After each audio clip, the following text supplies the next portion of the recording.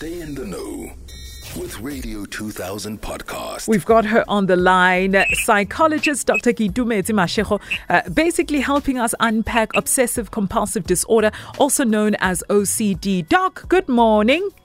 Good morning, Tombi, and good morning to your listeners. Thank you for having me. Okay, let's get a better understanding of what OCD is. So one of the listeners says, no, guys, you don't have OCD, you have paranoia. What's the difference between paranoia and OCD? I think, mental health language has been misused so much in society. Yeah. People are diagnosing themselves with narcissism, OCD, paranoia, anxiety, all sorts of things, forgetting that you actually need professionals to make a diagnosis. So with any diagnosis, there's certain criteria that one must meet for them to be diagnosed with a disorder. And of course, a professional must do it. So paranoia is different to OCD because OCD is about persistent thoughts or urges or images, right, that are very intrusive, that one struggles to suppress or to ignore. And sometimes one needs to perform a compulsion for them to, get over that for the moment. And it impairs one socially, and sometimes they struggle even at work. Yeah. And paranoia is where you've got fear of something that is not in reality there. And okay. It is usually part of other diagnoses. Oh, right? I see. Paranoia, then you can maybe be diagnosed with schizophrenia. There's different ways in which these things manifest. I see. So you mentioned, repetitive behavior to a point where it literally just, messes up your day or messes up with your life. One lady says that her daughter constantly washes her hands over and over and over again. This started when she was 13 years old. She's now 20. There's another lady who says she always feels the urge to go and lock the car. She would even leave a meeting to go and lock the car that is already locked. Then there's Ntabi here in the studio who keeps checking the iron, making sure that the iron is off. And she did this 4 times. She even had to record a video to say the iron is off. So when that thought comes back in her mind, she can go back to the video to confirm that, yes, indeed, the iron is off so that she doesn't go back again to even unplug it from the plug. Is this OCD? You see, we need to think about this 2 ways, in that psychological symptoms run on a continuum. So you can have traits but not fully meet the criteria for a disorder. For example, what you're explaining now, for me it sounds like, a lot of people are on autopilot. We're not present in our moment. So when we're ironing, we're already at work. So by the time we get to work, we don't actually recall because we were not present in that moment when we were ironing. So that's why then we need to work on actually being present in our moments of our daily life. Because when you're on autopilot, we're doing things, we're already in traffic while we're still in the kitchen, while we're still making the food, we're already, on the N1 in traffic. And by the time we leave the house, we don't even recall if I, close the gate or I switch off the iron. You're right. We were not present in the moment. They call it nice things now, mindfulness. We're not present in our daily lives. We're not breathing. We are living in our heads, basically, and not in our current reality or moment. So we need to actually learn or acquire the skill to be present in each moment so that when you close that gate, it actually registers in your mind as a memory of you closing the gate, and you're actually able to remember. But if you're on autopilot, it's difficult to access your memories or to remember what you were doing because it's almost like you're a soldier. A soldier does not have time to reflect or to be present in the moment. Yes. And for people then who meet the criteria for a diagnosis of OCD disorder, it means they've got intrusive thoughts that are significantly impacting their life, and it hampers the quality of life. Usually it's because they are subconscious traumas or things in the subconscious that they are projecting. So usually when we cannot control our internal system or things below the surface, or we cannot regulate our anxiety, it then manifests as something such as OCD. Let's give an example. You can have a child, for example, who grew up in an environment where the caregivers were not nice people. And then what happens is, because the child cannot do anything about the caregivers, then they develop some sort of, trauma reaction or anxiety within. And then to manage that internal anxiety, they then start to project or then display the behavior such as OCD, whereby they want things in order externally, because internally it's a mess. But they cannot do anything about it. They're feeling helpless about it. So then they start doing things on the outside in an attempt to control that anxiety.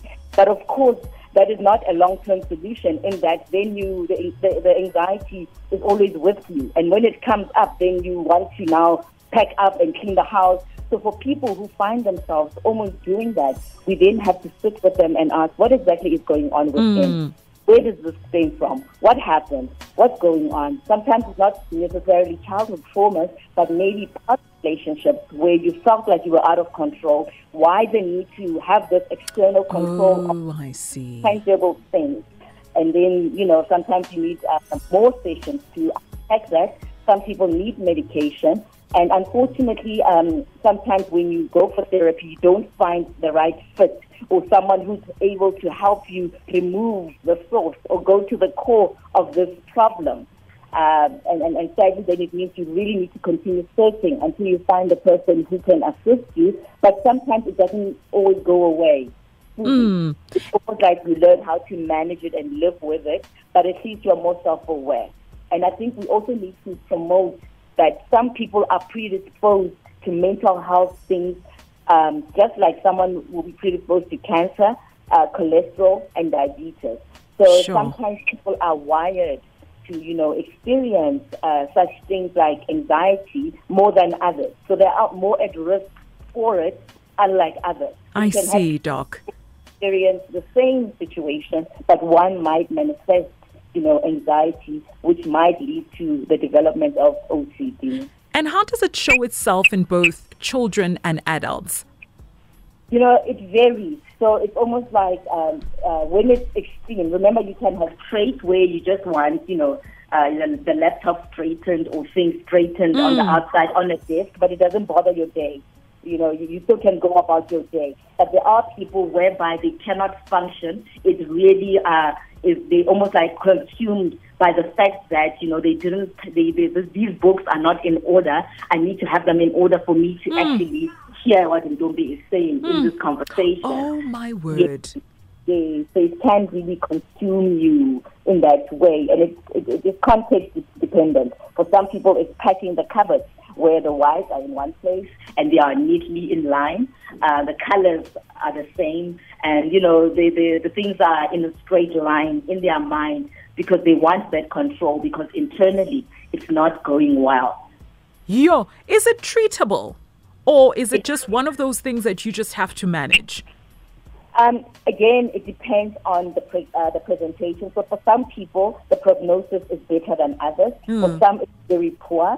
And it's because of different factors, that interplay when someone is diagnosed. And you also can have it co-occur with other mental health disorders, right? Goodness. So I think that's why then it's context dependent. But yes, people can go for therapy, cognitive behavior therapy, and some need medication, and some it can be managed where we wean them off the medication, but some people still need to continue with the medication just because maybe it has been present longer, because that also plays a role, but also just the wiring of the person's brain that also impacts their prognosis. Doc, it must be exhausting to have OCD because it seems like your brain does not rest.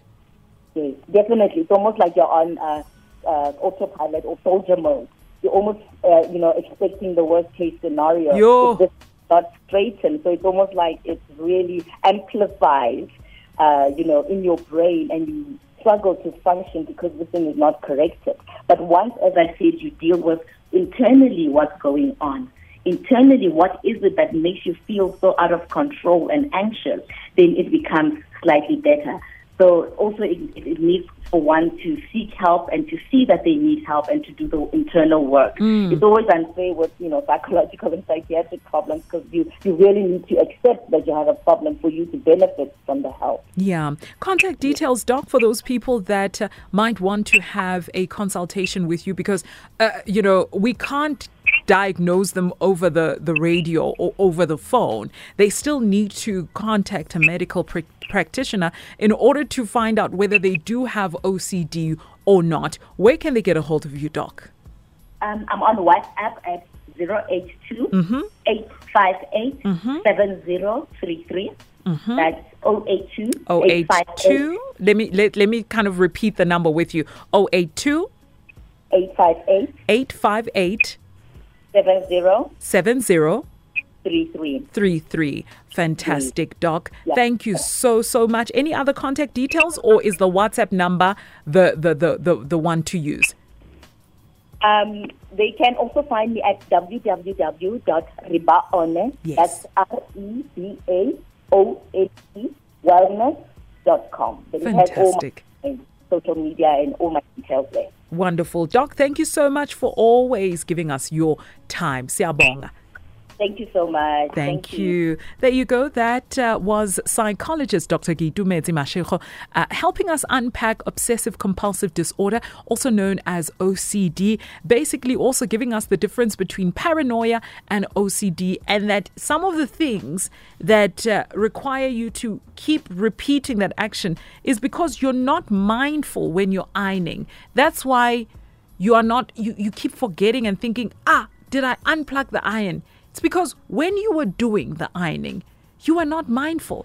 That's why now you have to drive back from work or get stressed out and think, is the iron off? Is the iron off? Is the door locked? We must be mindful before we start thinking we have OCD. If you missed it, catch the rewind on radio2000.co.za.